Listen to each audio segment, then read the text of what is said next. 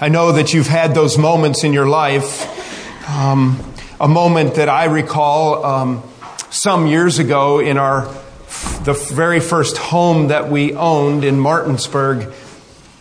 It was, of course, a Saturday night, never at a strategic, convenient time, always at a time when you're on the threshold of being very busy and the demands are great. So it was late on a Saturday evening. I was in my stocking feet, my socks only. I don't wear stockings. I had socks on. And sounded like my mom there for a minute. And I was walking, our home was a tri-level, and I went down the steps out of our foyer that went down into a carpeted family room, and immediately as I stepped off the bottom step onto the carpet, I realized that something was really wrong, because immediately my foot just squished into about 2 inches of water in that carpet.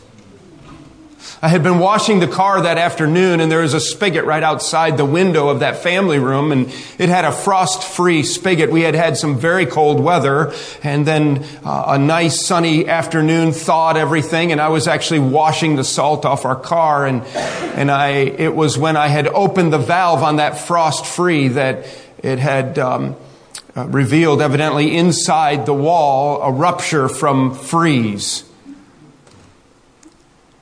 Without realizing it, even as I had shut off my hose, and what I think I had done is left the spigot wide open, and I had not turned it off, and I had only let the spray valve on the end of the hose shut the hose off. And all afternoon and into the evening, that water was pouring through the wall and down into the basement, and I had no idea, and it had filled our entire family room with water and ruined the carpet. And I looked, and the water was running out underneath the patio door out into the backyard. Do you know that that immediately everything changed in my world? I had an urgent need. I needed to stop the broken pipe. I needed to deal with what I needed to deal with that night and to get by so that we could get to church Sunday morning. I remember that I had a friend. Some of you know him. His name's Dean Klein. And it was after 11 p.m. on a Saturday night, and I didn't know what to do, and I decided I better get that carpet up. And at that point, because I was so poor, I was trying to save my carpet. I called Dean. He is already in bed. Said, Dean, I have a broken pipe. I have water filling my basement. I need help. He said, I'll be right over. Dean had a friend who was in urgent need. We've been talking about urgency. This is the third and final message to launch the year at Fellowship Bible Church. The very first Sunday of the new year, we simply laid the foundation about the reality that throughout Scripture there is a thread of urgency for those who live for God. The Apostle Paul talked about pressing towards the mark and the goal and the prize of the high calling of God. He talked about beating his body into subjection and disciplining himself, and that he would win the prize and that he would run the race so that he would win. There is an urgency about the Christian life. We've tried to emphasize that this is not marginless living. This is not stressed out living, but this is living with a sense of duty towards the ultimate priorities of our lives, the things that really matter, and that the Word of God is true, and that the realities of eternity, last week, the reality of an eternity without Christ and the consequences of hell bring an urgency to the gospel, and that we as individuals and as a church are to be characterized by urgency in our lives. Living with urgency, driven by the urgency of the gospel. Today, on this Sanctity of Human Life Sunday, acknowledging the urgency of the hour for the body of Christ. I invite you to turn to a historical book in our Bibles. It's in the Old Testament. It's the book of Esther. Our Sanctity of Human Life message this year is somewhat a little bit different, because we're simply going to look at this great story It occurred to me in my preparation that we are not the first generation of God's people who have lived in oppressive days under wicked rulers, who in the darkness of their own minds and in the hardness of their own hearts, though they hold the power of life and death in their hands, refuse to acknowledge the righteousness of God, refuse to acknowledge the reflection of the image of God, even in the unborn, and in some illogical, to me, indiscernible way, cannot seem to grasp that unborn babies are more important than unborn kittens or born kittens. And because of evolutionary theory and because of naturalism and the secular nature of their heart and the denial of a creator God, they believe that there is no differentiation between animal life and human life, and they don't see the image of God reflected in humanity versus animal life, or even trees and grass. And you can feel it, and you can see it, and you can read about it, that we live, even in the United States, a nation founded upon Christian principle, that we have become a nation that now worships the earth. And that the urgency of the hour somehow has become the temperature of the day. And so our thinking is distorted and reality is convoluted. And those without a biblical worldview, they just don't get it. Can I say that without arrogance? They just don't get it. And you know, we remind ourselves, and we reminded ourselves last week with the urgency of the gospel, that it's not that they're just like extraordinarily dumb. It is that they are extraordinarily blinded. And ultimately their hearts are hardened by sin. And they need the light of the gospel to shine brightly. We have, when we look at the history of God's people, moments and times and eras where wickedness prevailed and God's people have lived under regimes of atrocity and brutality and darkness. And so what I would like to do for our message today is I would like to look at this most unusual passage of Scripture, the book of Esther. Many of you know the story. We'll recap it here in a moment. But as we lay a foundation and as we look into this story, where we're heading is actually ultimately in chapter 4. And Esther is not so much our hero today as is her cousin Mordecai. And if you're taking notes, ultimately we will get to a point where I want to draw out some life lessons on how Mordecai, who was essentially a righteous man in a pagan country and culture, he was a Jew who was living in another land, Persia, under a wicked Persian king. And I want you to see how he responds when darkness envelops his world and the sanctity of human life is absolutely disregarded by the king, as it is in our culture.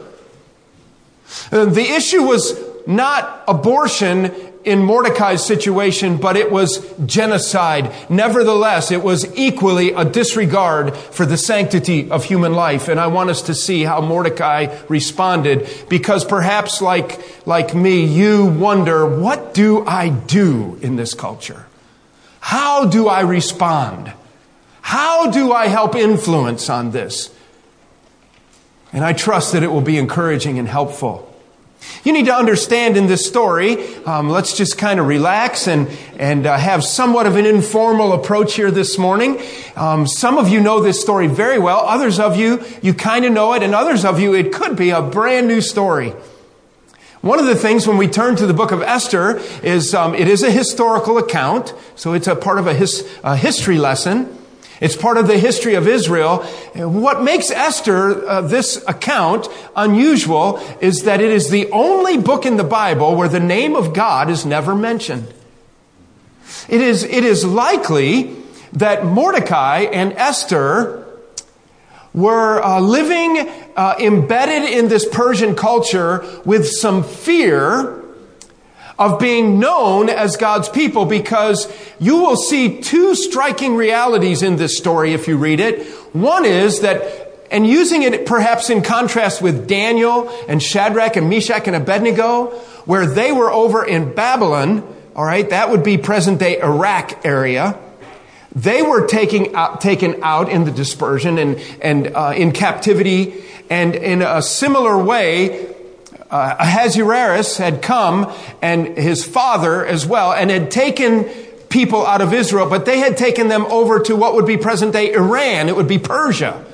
And so there's a difference. It's similar, but it's different in that these Jewish young people, and they were taken by the thousands, were taken out of their homeland, and they were used in servitude and in a variety of ways, often treated fairly well. In this case, those who were taken to Persia, many of them had an opportunity to go back. And they are some who you will read about in the book of Ezra, for example, who were there early on and were rebuilding the temple. And then later on, Nehemiah will build the walls and so forth. So some were trickling back to Israel. But what you have in this story is you have a man named Mordecai who stayed. It is evident in the story that he has some level of political influence, and he's known by the king, and he works at some kind of a government job. He has connections, and he has access to information. The other thing that's unusual about this, what I was starting to say in all of that, is that Mordecai, while living in Persia, did not reveal that he was a Jew. That was the contrast I wanted to make between Daniel, Shadrach, Meshach, and Abednego. When Daniel, Shadrach, and Meshach, and Abednego were taken into Babylon, immediately, almost the first day in captivity, they let the whole world know that they were part of Israel. They were Jewish young men, and they refused to eat the king's meat and drink his wine. Remember? What you have in Mordecai is someone who's embedded in a government position, who's living in the land with a relative amount of freedom and normalcy, but he does not reveal that he's a Jew. He also has influence upon this young woman, Esther, and he tells her not to reveal that you're a Jew. As a result of that, they kind of stay embedded in the system, and where Daniel and Shadrach and Meshach and Abednego would stand up immediately and even in public places and announce, I am a son of the living God. I don't do this. What you have in Mordecai and Esther is you have people who are embedded in the system who don't talk about their God.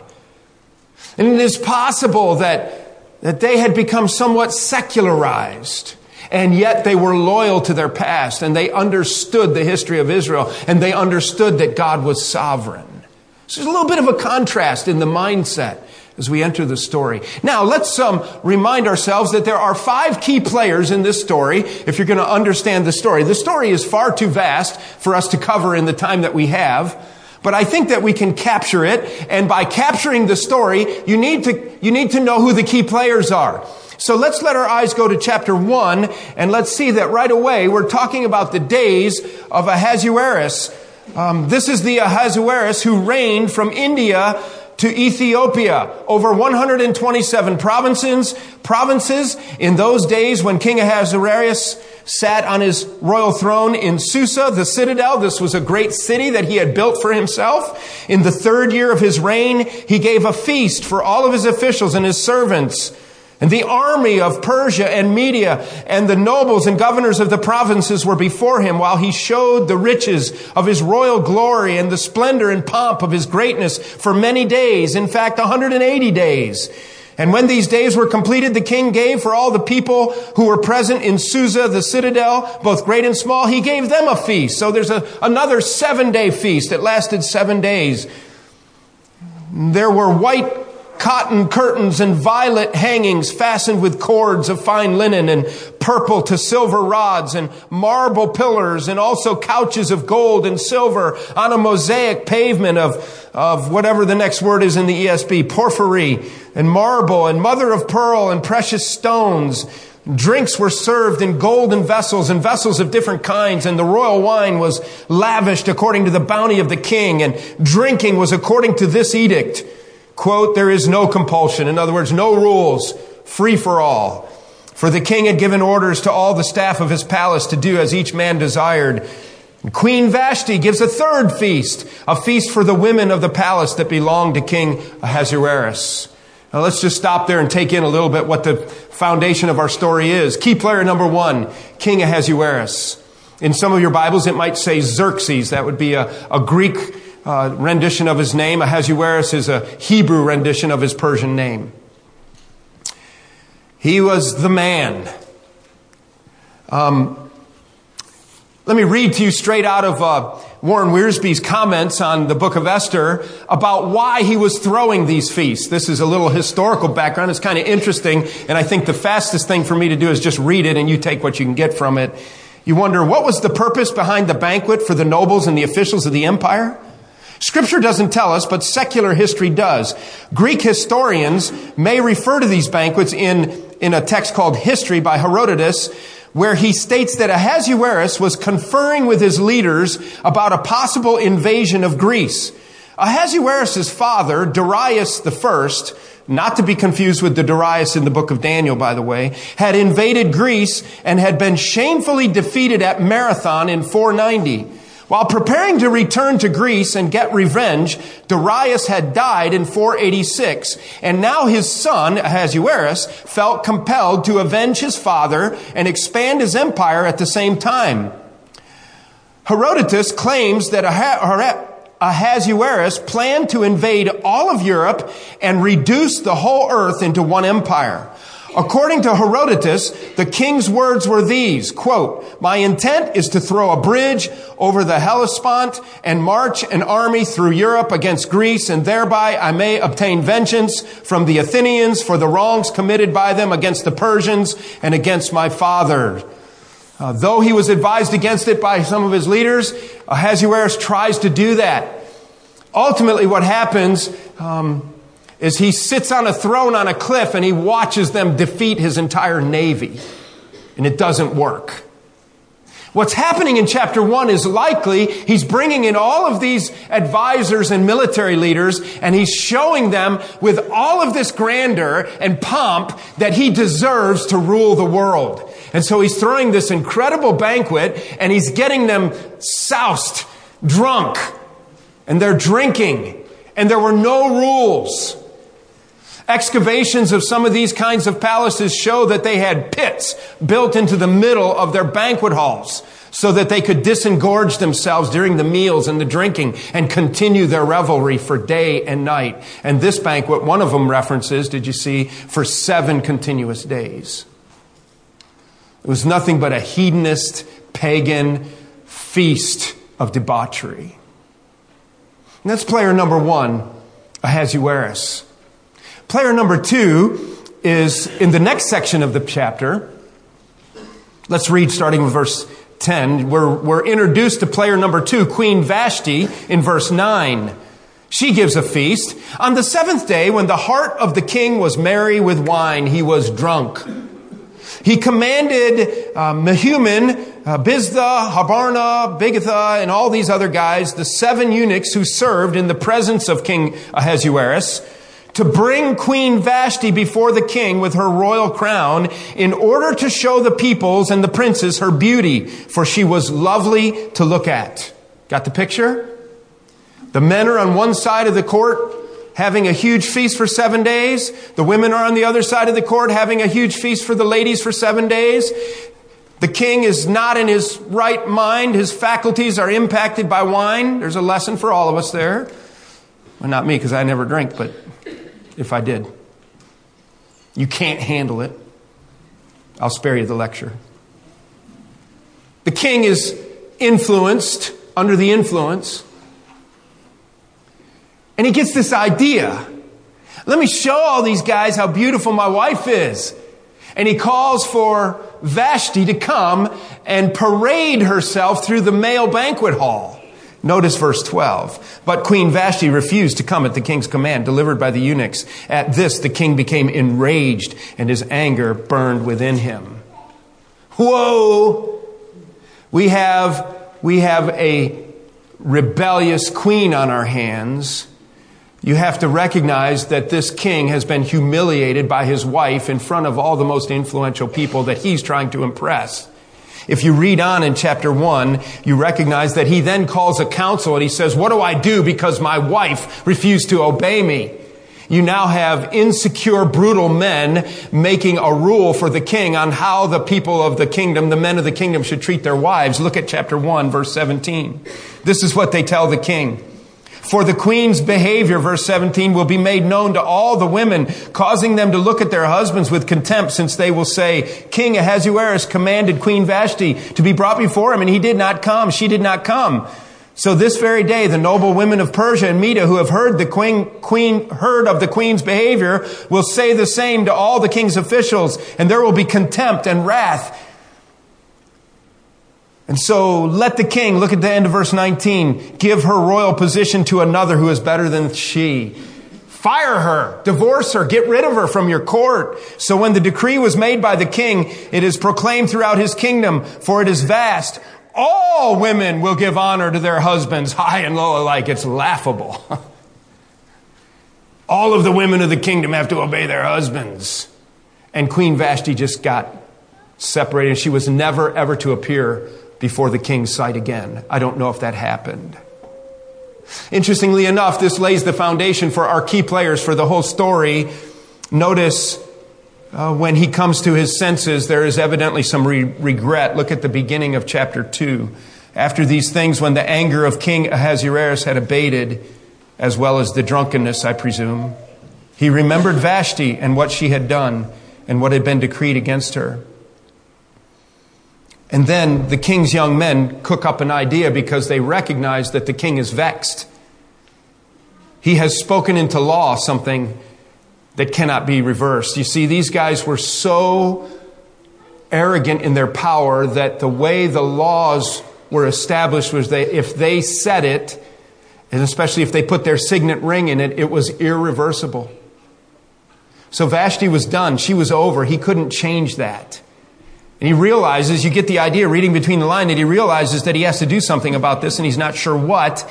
And so the young guys who attend him said, let the king appoint officers in all the provinces, verse 3, of his kingdom, and gather beautiful young virgins to the harem in Susa and in the citadel under custody of Haggai, the king's eunuch, who is in charge of the women, and let their cosmetics be given to them, and let the young women who please the king be queen instead of Vashti. The young woman who pleases the king be queen instead of Vashti. And this pleased the king. This then kicked into gear this kind of forced beauty pageant.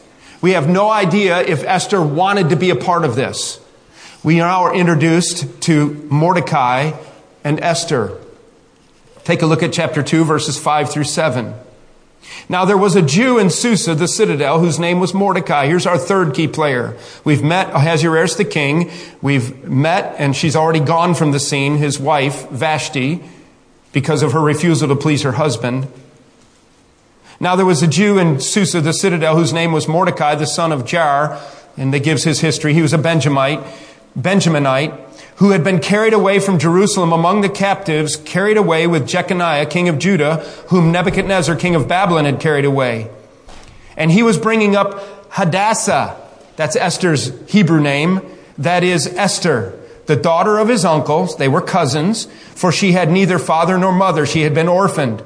And the young woman, this is describing Esther, the young woman had a beautiful figure and was lovely to look at. And when her father and her mother died, Mordecai took her as his own daughter.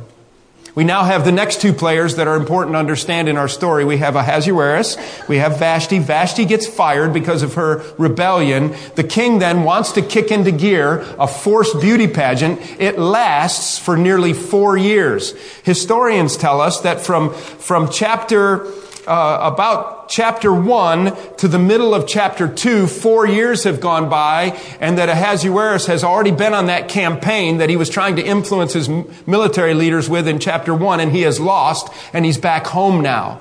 And so he's not making war, so he's thinking about making love, I guess. And so he's looking for building up his harem and finding a new queen. And we are introduced to this key player, Mordecai, who was the mature elderly cousin of Esther. Esther is raised by Mordecai, and she ends up being in this beauty contest.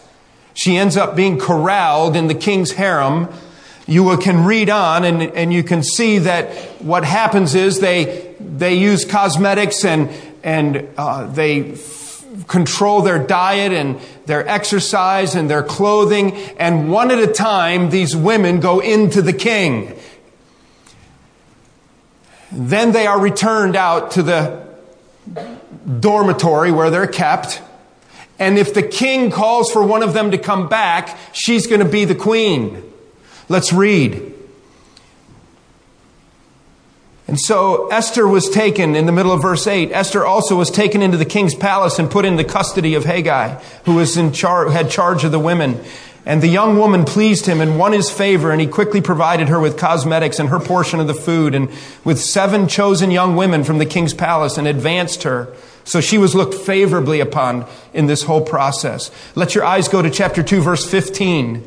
When the turn came for Esther, the daughter of Abihail, the uncle of Mordecai, who had taken her as his own daughter to go into the king, she asked for nothing except that Haggai, the king's eunuch, who had charge of the women, advised. Now, as he had advised. Now, Esther was winning favor in all the eyes of all who saw her. She was evidently strikingly beautiful.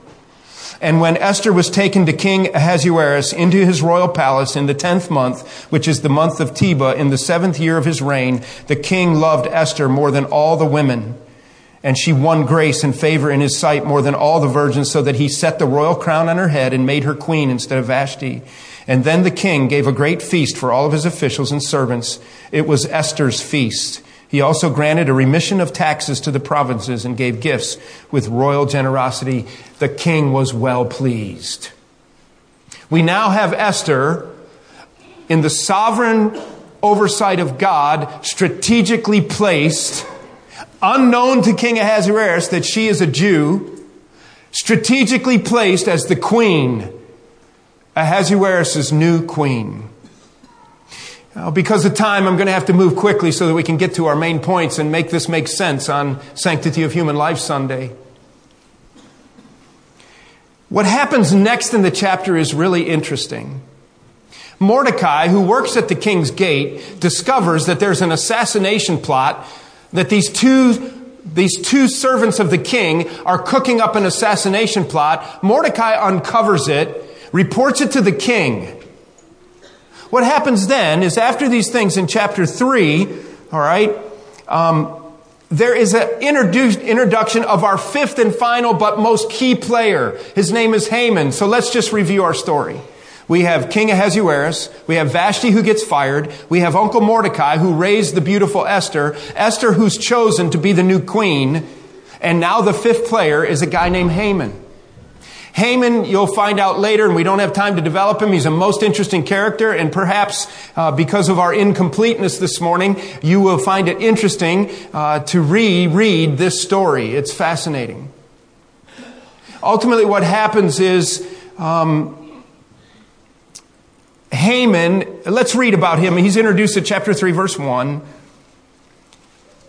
After these things, King Ahasuerus promoted Haman the Agagite. That's in relationship to Agag the king, who Samuel hewed in pieces before the Lord at Gilgal. The son of Hammedath advanced him and set him on his throne above all the officials who were with him, and all the king's servants who were at the king's gate bowed down and paid homage to Haman, for the king had so commanded concerning him. But Mordecai did not bow down or pay homage. Then the king's servant who were at the king's gate said to Mordecai, "Why do you transgress the king's command?" You see, it's social rebellion. It's a civil disobedience. The king commanded. He had elevated this wicked Haman to a high degree, but Mordecai, who was also an official there, refused to bow down when he walked in and out of the king's gate where he did his business. And it starts to work on Haman. And when they spoke to him day after day, verse 4, he would not listen to them. Mordecai would not bow down to Haman. And they told Haman in order to see whether Mordecai's words would stand, for he had told them that he was a Jew. So he begins to tell them that he's a Jew. In other words, I don't bow down to anybody but the living God. As a result of that, when Haman saw that Mordecai did not bow down or pay homage to him, Haman was filled with fury. So without meaning to, Mordecai begins to open the door to the movement of genocide in the land to wipe out all the Jews. Look what it says. But he disdained to lay hands on Mordecai alone. So as they had made known to him the people of Mordecai, Haman sought to destroy all the Jews, the people of Mordecai throughout the whole kingdom of Ahasuerus. Here's what happens. Haman goes to the king. He says, King, are you aware of the fact that embedded in our country are a group of people who refuse to obey your laws? He particularly hates Mordecai. Mordecai is representative as somewhat of a leader among the Jews. The word gets out. It's spread across the country. Ahasuerus, in his pride and his arrogance, then casts a law, puts his signet ring in it, and he says that all Jews everywhere must be killed. And he sets a day for it.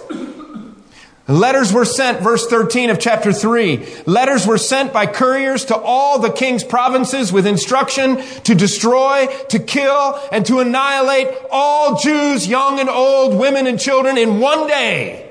And it gives the date. Now listen, we have kings and rulers. Some wear long black robes. Others sit in an Oval Office. Others, who knows what they do on the Senate and floor of the House.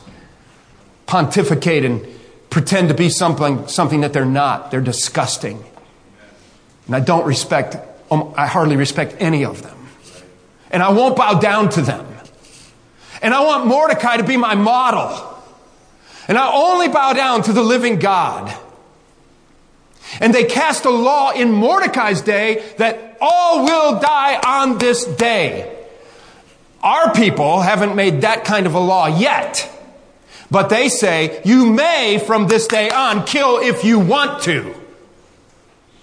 What happens then is Mordecai in chapter 4 begins to respond.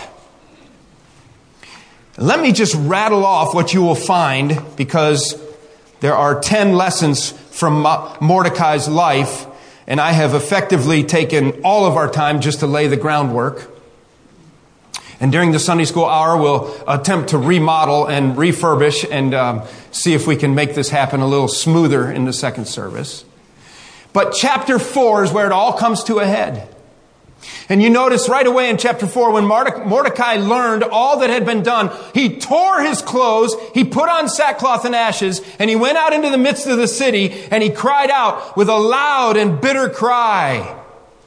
He gets Esther's attention. He calls out to Esther, and let your eyes go to chapter 4 to the key verse that is most well known.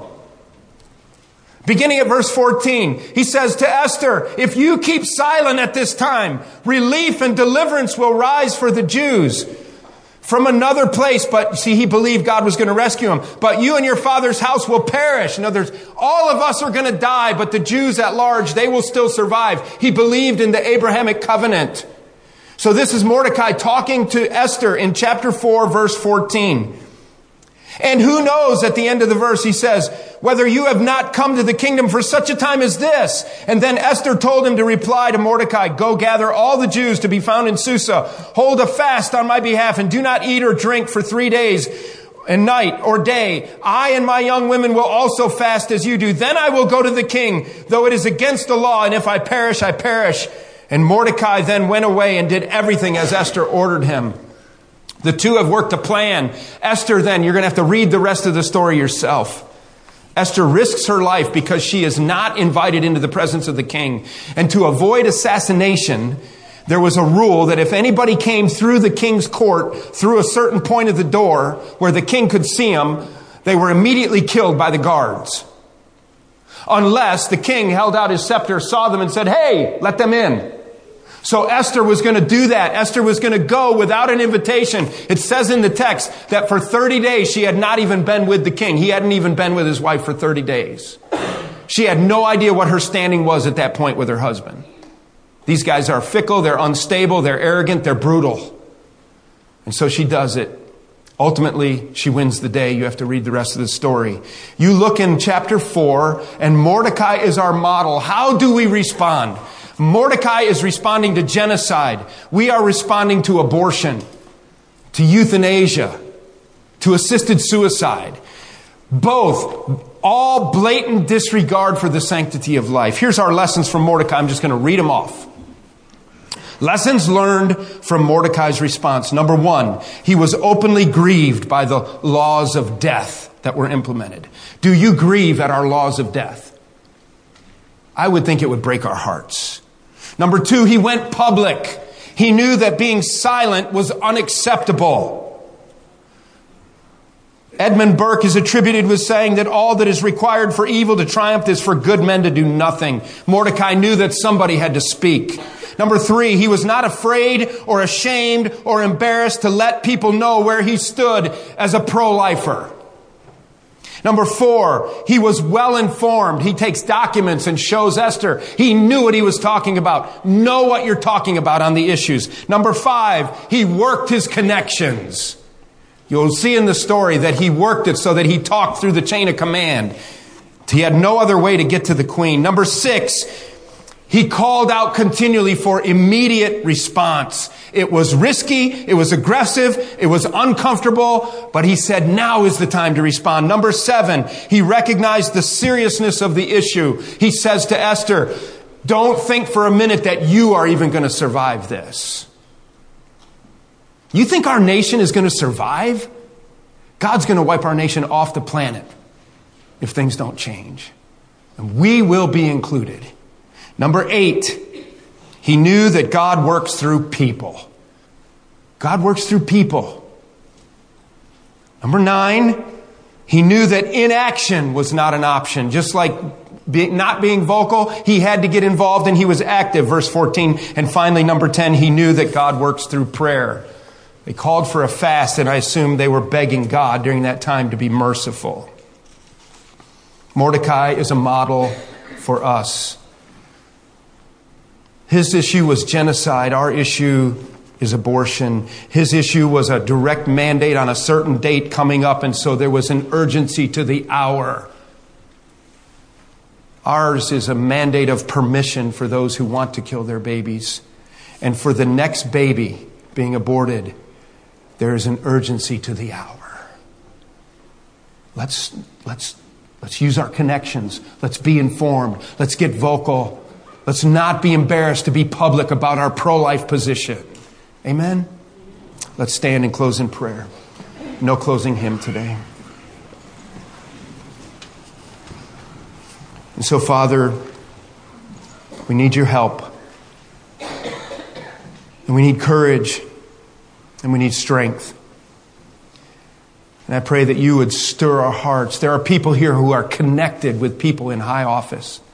Would you use those connections? Father, would you bring great conviction upon our Supreme Court justices? Would you break the heart of our president and our vice president? Would you open their eyes to their own arrogances? Father, for the meaningless roles of those who are in leadership over the House and the Senate, would you wake them up? Would you help us to know how to cry out so that they hear us? Would you forgive us for our silence and our inactivity? Would you break our heart over the laws that bring death on so many? I ask these things in Jesus' name. Amen. Amen. You're dismissed to Sunday school.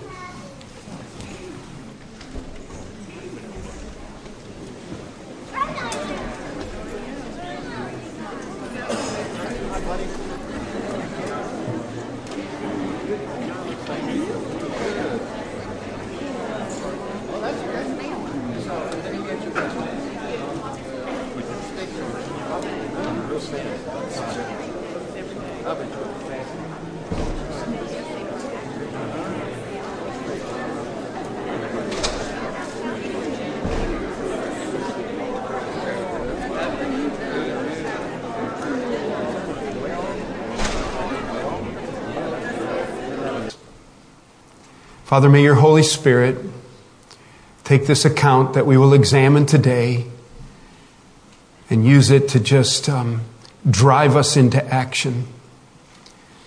That we would not be a complacent people, but that we would recognize the urgency of the hour, and that we would shine as bright lights in this wicked world. We ask these things in Jesus' name. Amen. Thank you. You may be seated. Perhaps you have occasions, like I have, where unplanned events became the most urgent matter of your life. They come in all sizes and shapes. I recall many years ago in our home in Martinsburg where we had a split foyer, I had been washing the car that afternoon on a warm winter day following an extremely cold stretch. Unbeknownst to me, the frost-free spigot in the side of our house above our family room walls had frozen and burst. But it worked when I opened it up and I had water coming through the hose. And when I was done, I had failed to go over and shut off the spigot, and I had just allowed the nozzle handle to stop the water. And with a hole in the side of the pipe in the wall, all afternoon and into the evening, the water had run down the wall and into our family room, soaking the carpet and running through the family room and out the family room door across our backyard.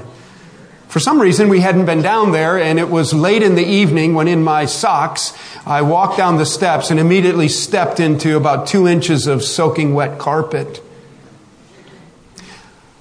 All of a sudden, my agenda for the evening completely changed. I had an urgent matter. I remember calling a friend of mine, and it was about 11 o'clock at night, and he was already in bed, but he answered the phone. And he said, "I'm in bed." I said, "Get out of bed. I need help." And he did. What a faithful friend. Proverbs says that a friend nearby is better than a brother far away. He sensed in my voice urgency. Urgency. Today is our final message in a New Year's 3-sermon series on urgency. We've been thinking about the fact that believers in Christ are to live with urgency. We're to be compelled by the urgency of the gospel. And today we need to recognize that we live in the hour of urgency. Urgency. It's not living stressed out. It's not marginless living, but it is living motivated by the most important priorities. It is recognizing that there is something that overshadows all other areas, and we need to be driven by these matters. They are urgent. This morning, our message is a little bit different for a Sanctity of Human Life Sunday for me, and I want us to turn to the book of Esther in our Old Testament. Esther is a very interesting historical book. So if you're not into history, you might struggle this morning, but it is a most fascinating story, and I think you'll be encouraged.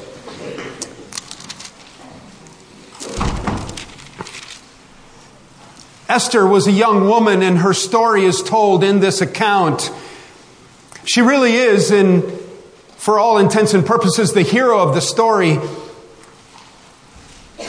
I know that many of you know the story quite well, and others of you, though, know it maybe a little bit, and some of the details are fuzzy, and then there's some who don't know it at all, and we don't have time to do the entire story, so let me encourage you to read this book. It reads like a novel.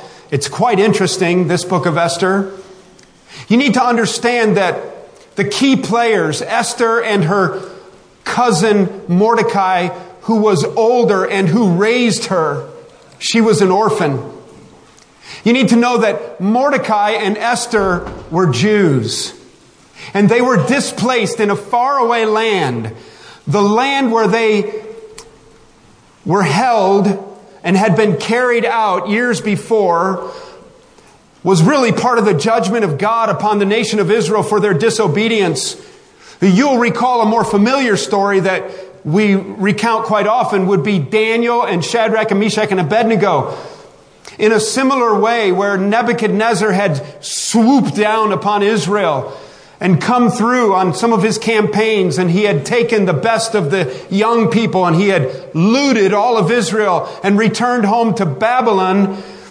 So Ahasuerus and his father Darius I had come from their campaigns, and they had come through the land of Israel, and they also had captured young people, and they had taken them not to Babylon, which would be the land of Nebuchadnezzar and Daniel and Shadrach, Meshach, and Abednego. That would be present-day Iraq. Ahasuerus, in our story of Esther today, was the king of Persia, and many of the Israelites had been misplaced and taken up into Persia, which is present-day Iran. What happened after years went by is they kind of relaxed the system, and many of the Jews had returned back home. They were allowed to just go back. Of course, their land had been ransacked. The walls of Jerusalem had been broken down. There was no temple. It had been destroyed. And that's what, in our historical books of the Old Testament, the book of Ezra is about, for example. A remnant of the people trickling back from Babylon and Persia, coming back, and Ezra, having a heart burden to lead the people spiritually, rebuilt the temple. But there were still no walls around Jerusalem. And that's when God got a hold of Nehemiah's heart. And Nehemiah came back. And he rebuilt the walls. So many people, tens of thousands of the Israelites had returned home, of the Jews had returned home. But tens of thousands of them remained scattered in the known world of that day. I want you to just kind of relax a little bit, and I want us to just do a little bit of storytelling today. We're going to end up in chapter 4, and so that you know where we're going, I want you to be ready to take in a list of characteristics of cousin Mordecai. Mordecai, to me, in many ways, is the hero of the story of Esther. You'll see that they teamed up in a terrific team. Now, it might help your mindset a little bit, and I might forget to comment later about it. A couple of interesting things about the story of Esther and about Esther herself. Again, as opposed in contrast with the story of, say, Daniel and the Hebrew young people that were with Nebuchadnezzar, you'll recall that as the book of Daniel opens up, that great story, remember Daniel as a young man, immediately what? He immediately proclaimed that I am not one of you. And though he was in a retraining program and an indoctrination program, Daniel refused to eat the king's meat. And immediately he took a strong stand. And everybody knew who Daniel's God was. And everybody knew that Daniel was a Jew. And in spite of that, Daniel, by God's sovereign appointment, climbed the ranks and served in high-ranking appointments in government. And he was a known Jew. And he regularly repeated the name of God. Everybody knew that he would not bow down. Along with the three Hebrew children, we call them, Shadrach, Meshach, and Abednego. They stood openly in the public while everybody bowed to the statue, and they refused. In contrast, when we come to the book of Esther, Mordecai and Esther never told anybody at first that they were Jews. They were kind of embedded into the culture. They probably were sort of secular in their mindset. As a result of that, they also never named the name of God. People did not know who their God was, and people did not know that they were Jews. They were just kind of common, ordinary people. But they were Jews, and they had not forgotten that.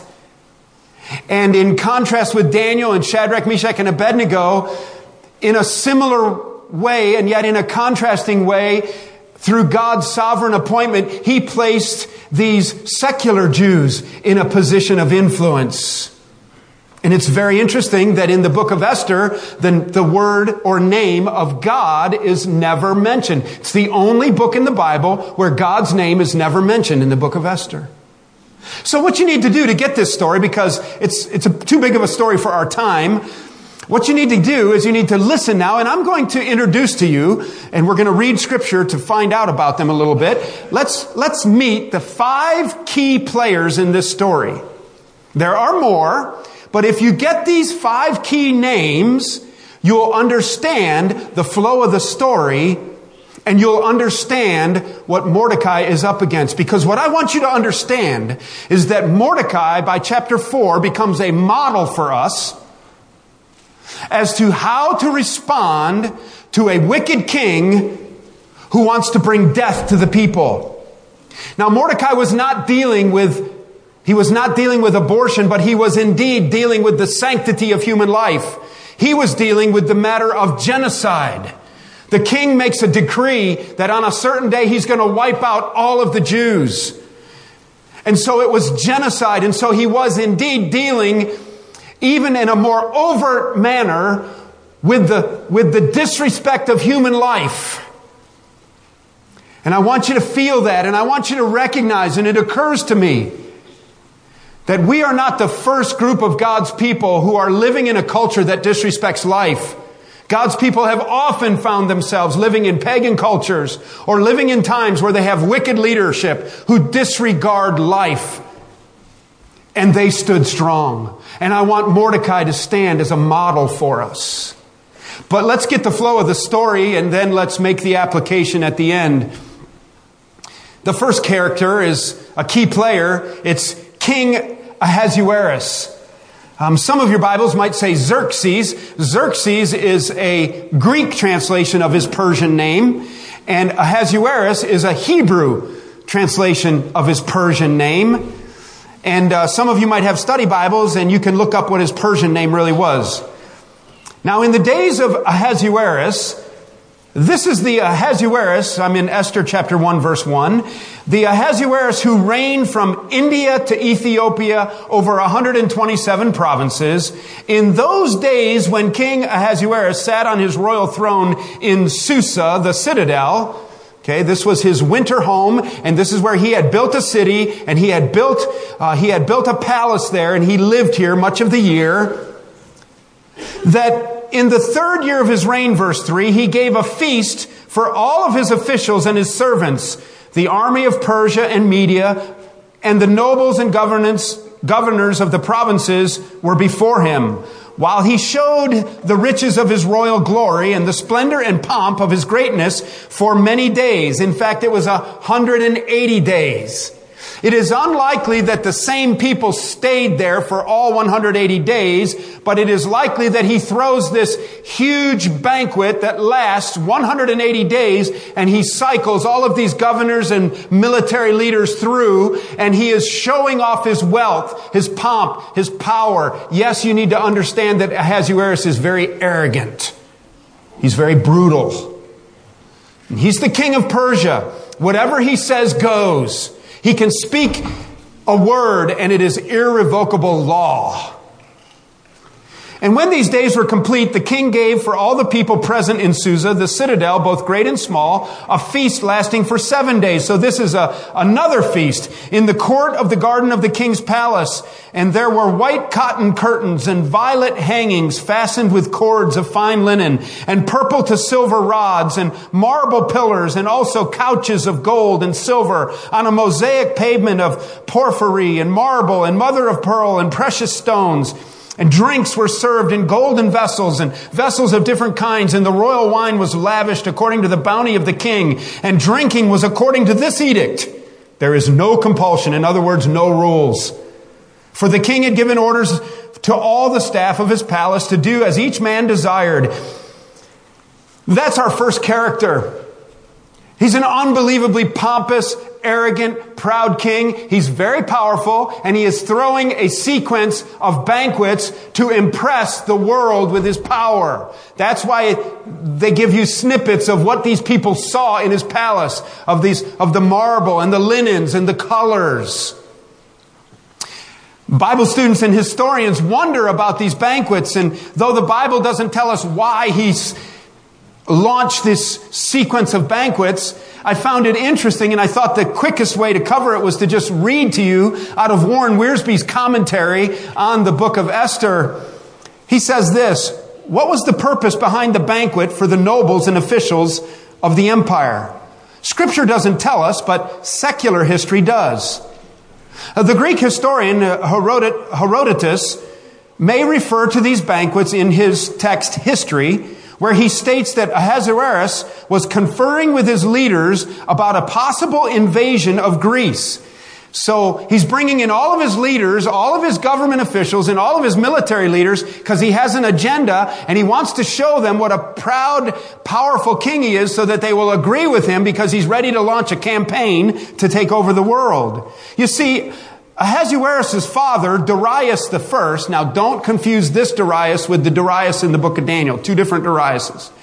But Ahasuerus' father, Darius the First, had invaded Greece and been shamefully defeated at Marathon in 490. While preparing to return to Greece and get revenge, Darius had died. And now his son felt compelled to avenge his father and expand his empire at the same time. Herodotus claims that Ahasuerus planned to invade all of Europe and reduce the whole earth into one empire.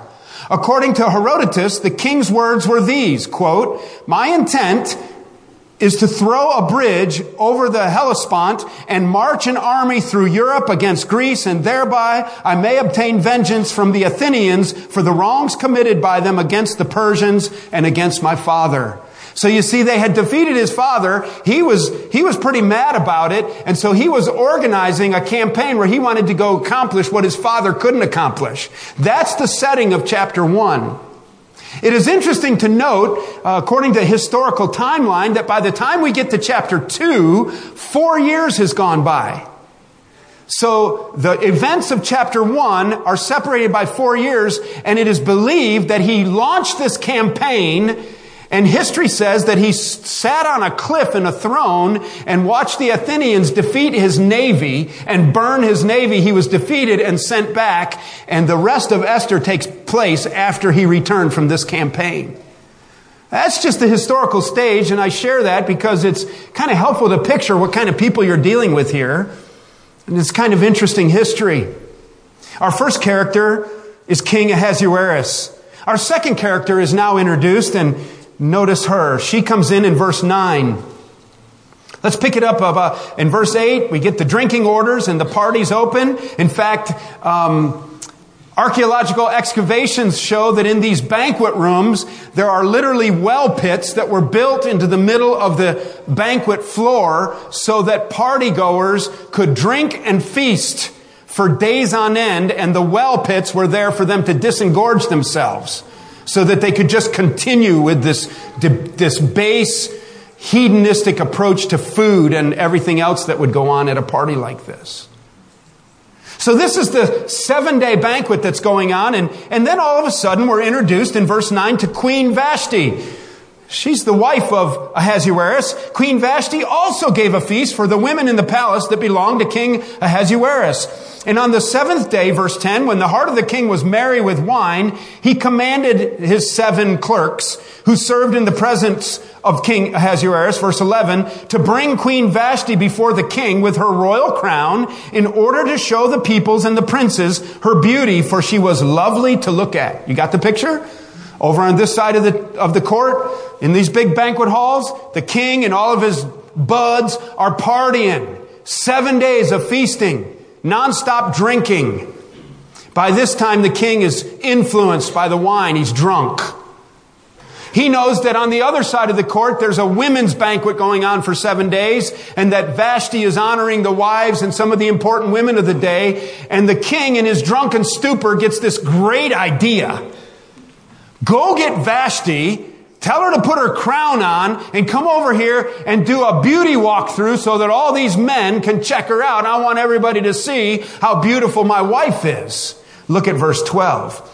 But Queen Vashti refused to come at the king's command that the eunuchs had delivered to her. At this, the king became enraged and his anger burned within him. Wow.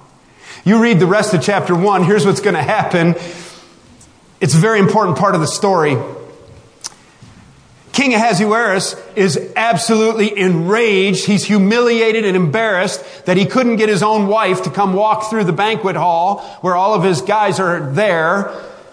The queen knew that they were nothing but a drunk bunch of men, and she refused to walk through there. That literally would have condemned her to death.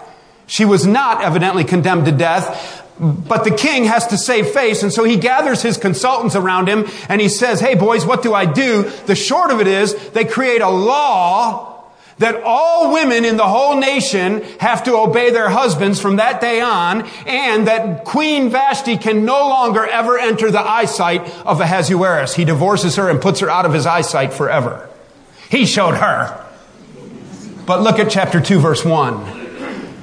And after these things, when the anger of King Ahasuerus had abated, as well as the content of alcohol in his bloodstream, he remembered Vashti and what he had done and what had been decreed against her. Based upon the immediate response of his consults, he evidently had some regret, and he realizes he had done a very stupid thing. And that launches what becomes a theme of the story, a mandatory beauty contest for all of the young maidens of the entire Persian Empire. Sucked up into this mandatory beauty pageant is Esther. We meet our next two players. So we've met Ahasuerus. We've met Vashti the queen, who was the queen, who's no longer allowed in the presence of the king. We now meet in chapter 2, Uncle Mordecai. Interesting character. Verse 5 of chapter 2. Now there was a Jew in Susa, the citadel, whose name was Mordecai, the son of Jair. And he was a Benjaminite, who had been carried away from Jerusalem among the captives. See what I mean? Carried away with Jeconiah, king of Judah, whom Nebuchadnezzar, king of Babylon, had carried away. And he was bringing up Hadassah. That is Esther. Her Hebrew name was Hadassah. Her name here in Persia was Esther. She was the daughter of his uncle, for she had neither father nor mother. They had evidently passed away, and she was evidently much younger than Mordecai. He was her cousin.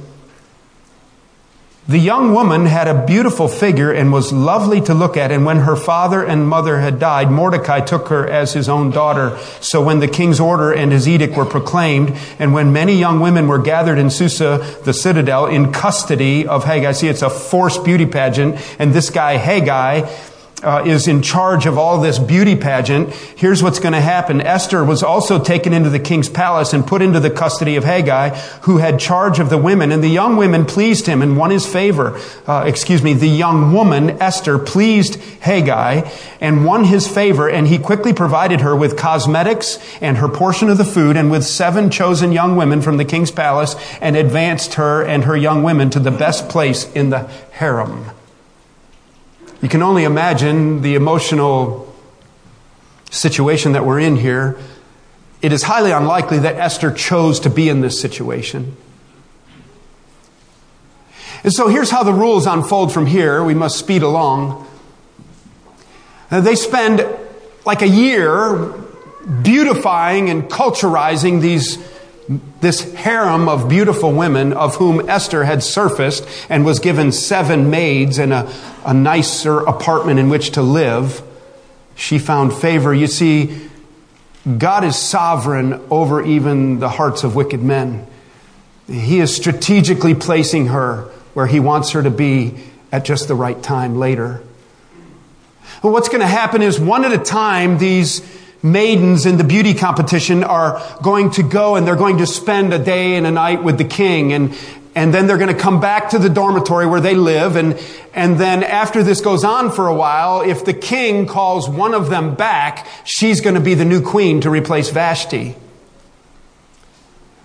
Well, that's exactly what happened. Look at verse 15 of chapter 2. When the turn came for Esther, the daughter of Abihail, the uncle of Mordecai, who had taken her as his own daughter, to go into the king, she asked for nothing except that Haggai, the king's eunuch, who had charge of the women, advised. She only did what he said. Now Esther was winning favor in the eyes of all who saw her. She must have been incredibly striking. And when Esther was taken to King Ahasuerus into his royal palace in the 10th month, which is the month of Tebeth, in the 7th year of his reign, the king loved Esther more than all of the women, and she won grace and favor in his sight more than all the virgins, so that he set the royal crown on her head, and he made her queen instead of Vashti. And then the king gave a great feast for all of his officials and servants. It was Esther's feast. He also granted a remission of taxes to the provinces and gave gifts with royal generosity. He was one happy old bird to get his new wife. So we've met 4 of our key characters. We know Ahasuerus the king. We know his former wife Vashti, who said, "No way, Jose." A little Spanish lingo there, Hector. And then that created this insecure male law that went out across the land, that from then on all women must obey their husbands, because they were concerned that if Vashti got away with it, that all the women would disobey their husbands. It's very interesting to read. You must read this stuff carefully.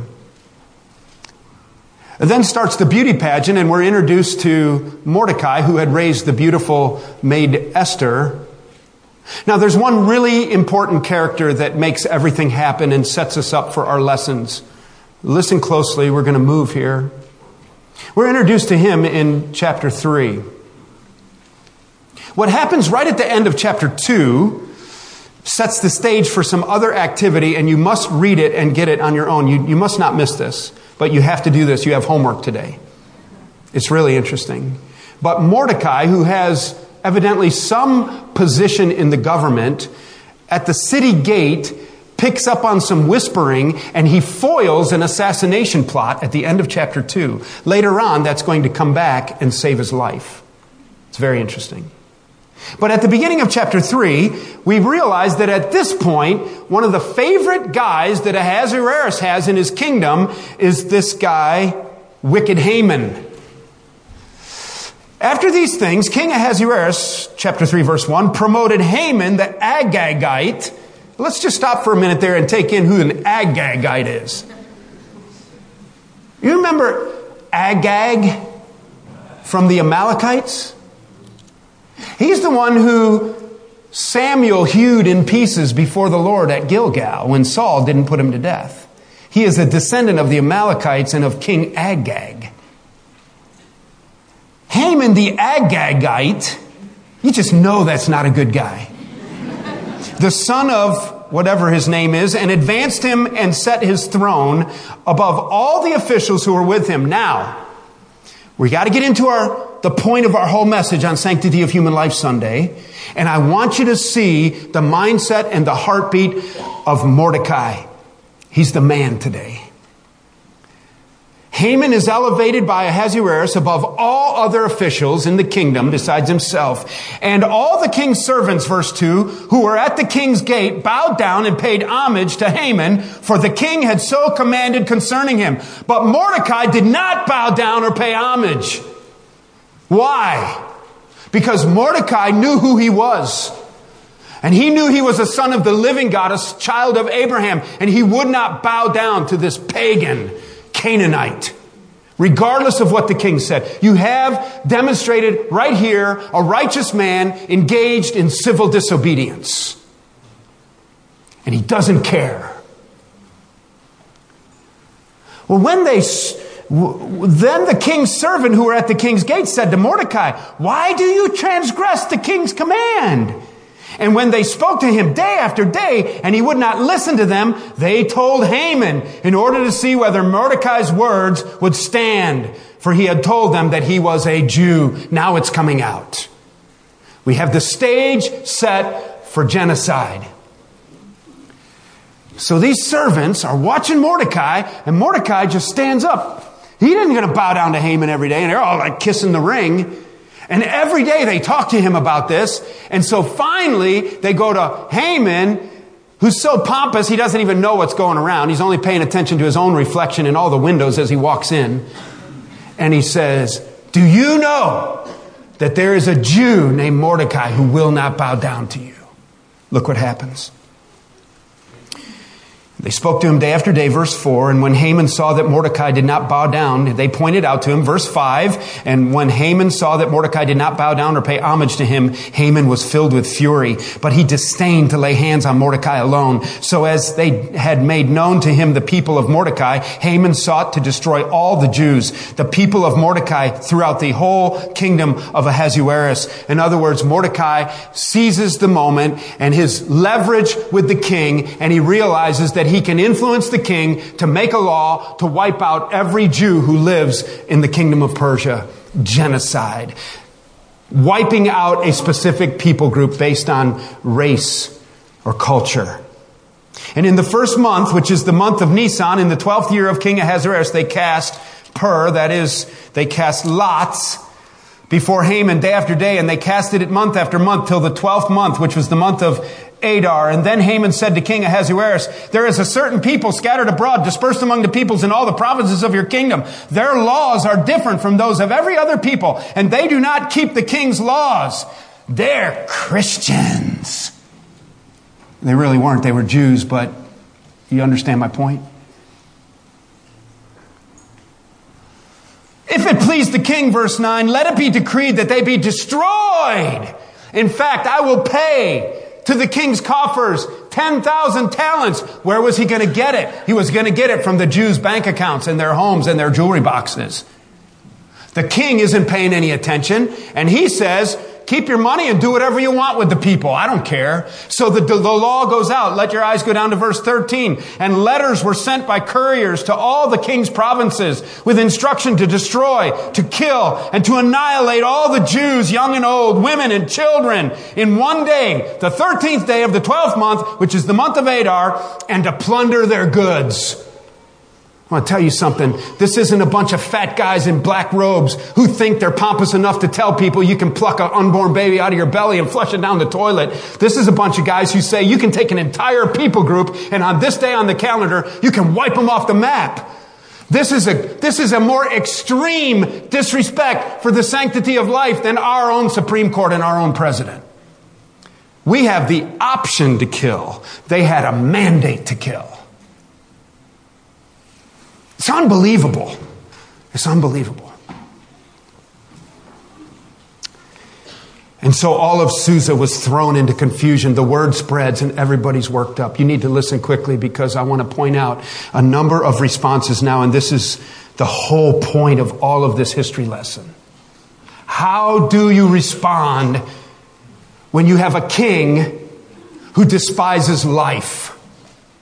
How do you respond when you have someone you cannot respect at the helm of your nation and they foolishly disregard the living God of the universe and they act as if they are gods and they can rule over the very lives of people and they can pluck life and throw it away? This is Mordecai learned all that he had been done. Chapter 4, verse 1. And he tore his clothes and he put on sackcloth and ashes and he went out into the midst of the city and he cried out loud with a loud and bitter cry. Listen closely. Here's Mordecai's response. Lessons Fellowship Bible Church can learn about living in a culture of death from Mordecai. How do I respond? Number one, he was deeply grieved by the laws of death. Mordecai receives this new law and he is so grieved that he tears his clothes, throws ashes over his head, and he goes out by the center of the city and he starts to wail. You know what it looks like for a grown man to stand in the middle of the street and wail? And what bothers me is that I think I understand what's happening and I'm not even tempted to wail. And I would think we would wail all the time at the bloodbath that's gone on since 1974. He was deeply grieved. The potential destruction of life was overwhelming to him. Secondly, I want you to see that he did it in public. He went public with his noise. He strategically placed himself to be seen and to be heard right in the midst of the city. And he knew that silence would never accomplish anything. It is attributed to the British politician Edmund Burke that all that is required for evil to triumph is for good men to do nothing. Thirdly, I want you to see that he was not afraid or ashamed or embarrassed to let people know where he stood on the sanctity of human life. He was wailing because he was pro-life. He was loud in public because he was pro-life. And he wasn't embarrassed of his position, and he wasn't ashamed of his position, and he kept it up, and he did it right at the king's gate. Be the equivalent of the Capitol steps. There is a time to stand in public and make noise. Shadrach and Meshach and Abednego stood in public. Mordecai begins the process of standing in public. Fourthly, I want you to see that he was well informed. Esther is looking out the window, and her servants come up to her. She's the queen, and they tell her that your cousin Mordecai, who is essentially like her father, is out in the middle of the street wailing in sackcloth and ashes. And Esther's like, what's going on? Then we realize that the reason Mordecai did it was to get Esther's attention. She sends her servants out there with a set of clothes and says, Papa, dress yourself. He says, no. Look what happens. When Esther's young women and her eunuchs came and told her, verse 4, the queen was deeply distressed. She sent garments to clothe Mordecai so that he might take off his sackcloth, but he would not accept them. And then Esther called for Hathach, one of the king's eunuch who had been appointed to attend her. He was a trusted servant of hers. Go to Mordecai and learn what this is about. He goes to Mordecai in the square in the city in the front of the king's gate, verse 7, and Mordecai told him all that had happened to him and the exact sum of money that Haman had promised to pay into the king's treasury. And Mordecai, verse 8, gave him a copy of the written decree issued by Susa. He documented. Fourthly, he was well informed. He knew what he was talking about. Listen, there's one thing to have zeal, but zeal without knowledge is not very effective. We have to know what we're talking about. We have to. It's not easy all the time. We have a lot of voices coming at us. Ignorance of the facts is not helpful. Fifthly, he works his connections. Who was his greatest connection? It was Esther, the queen. And he was working his connection. These were strategic relationships.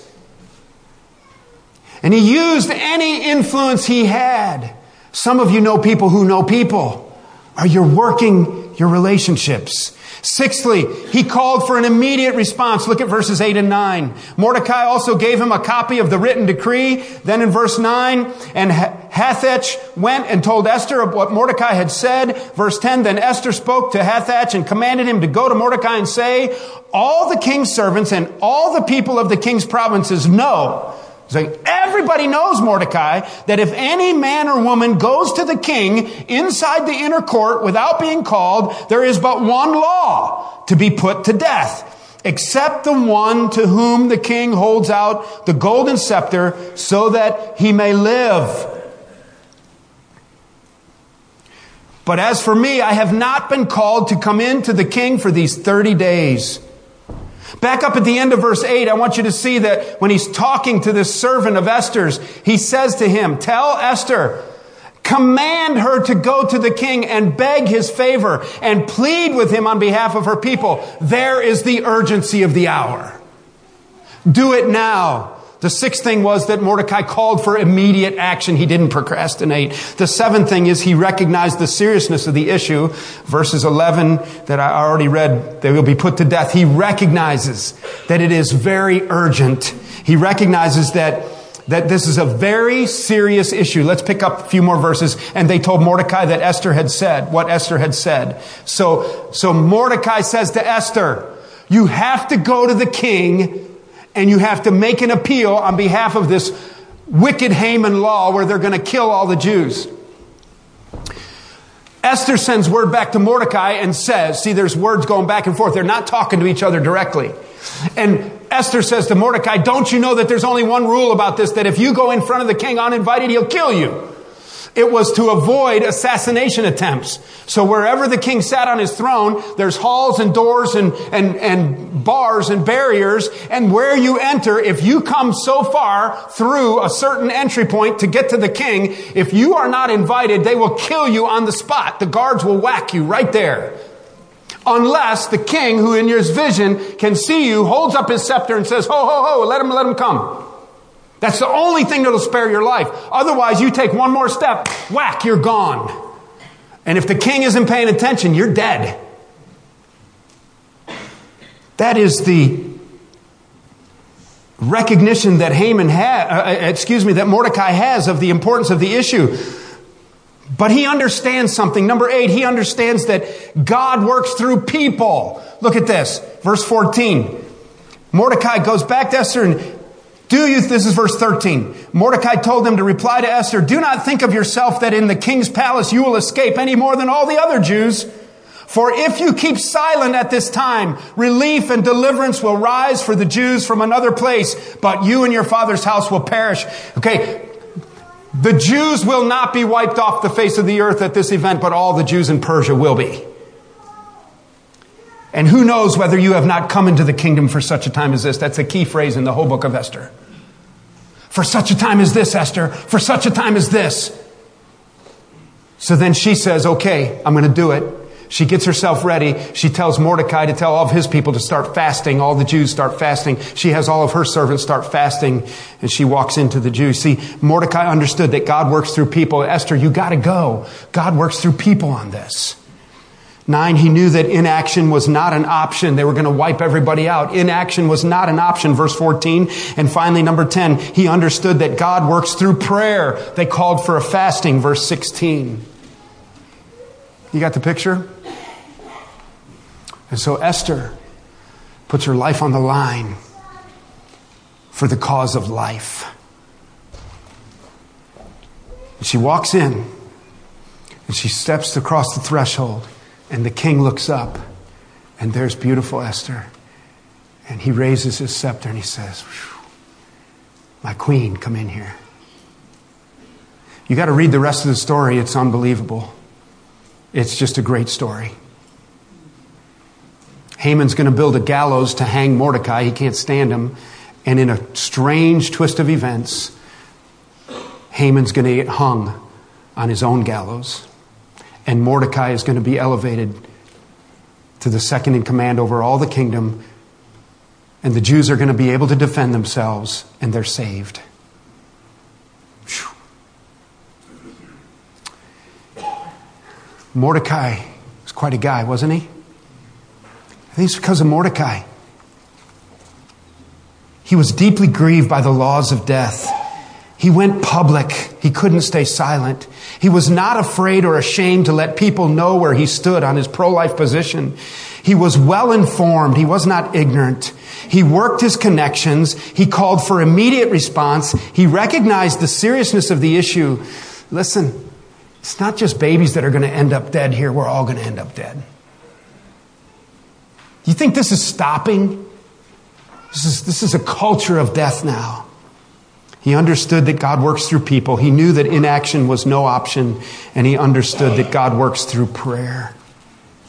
What do we do? What do we do? I don't know what you do.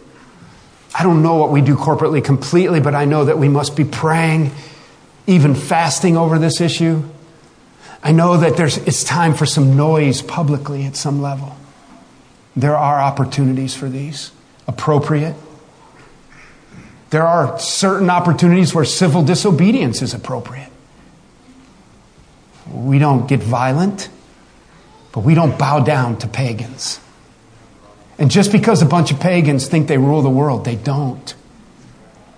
Almighty God is who we answer to ultimately.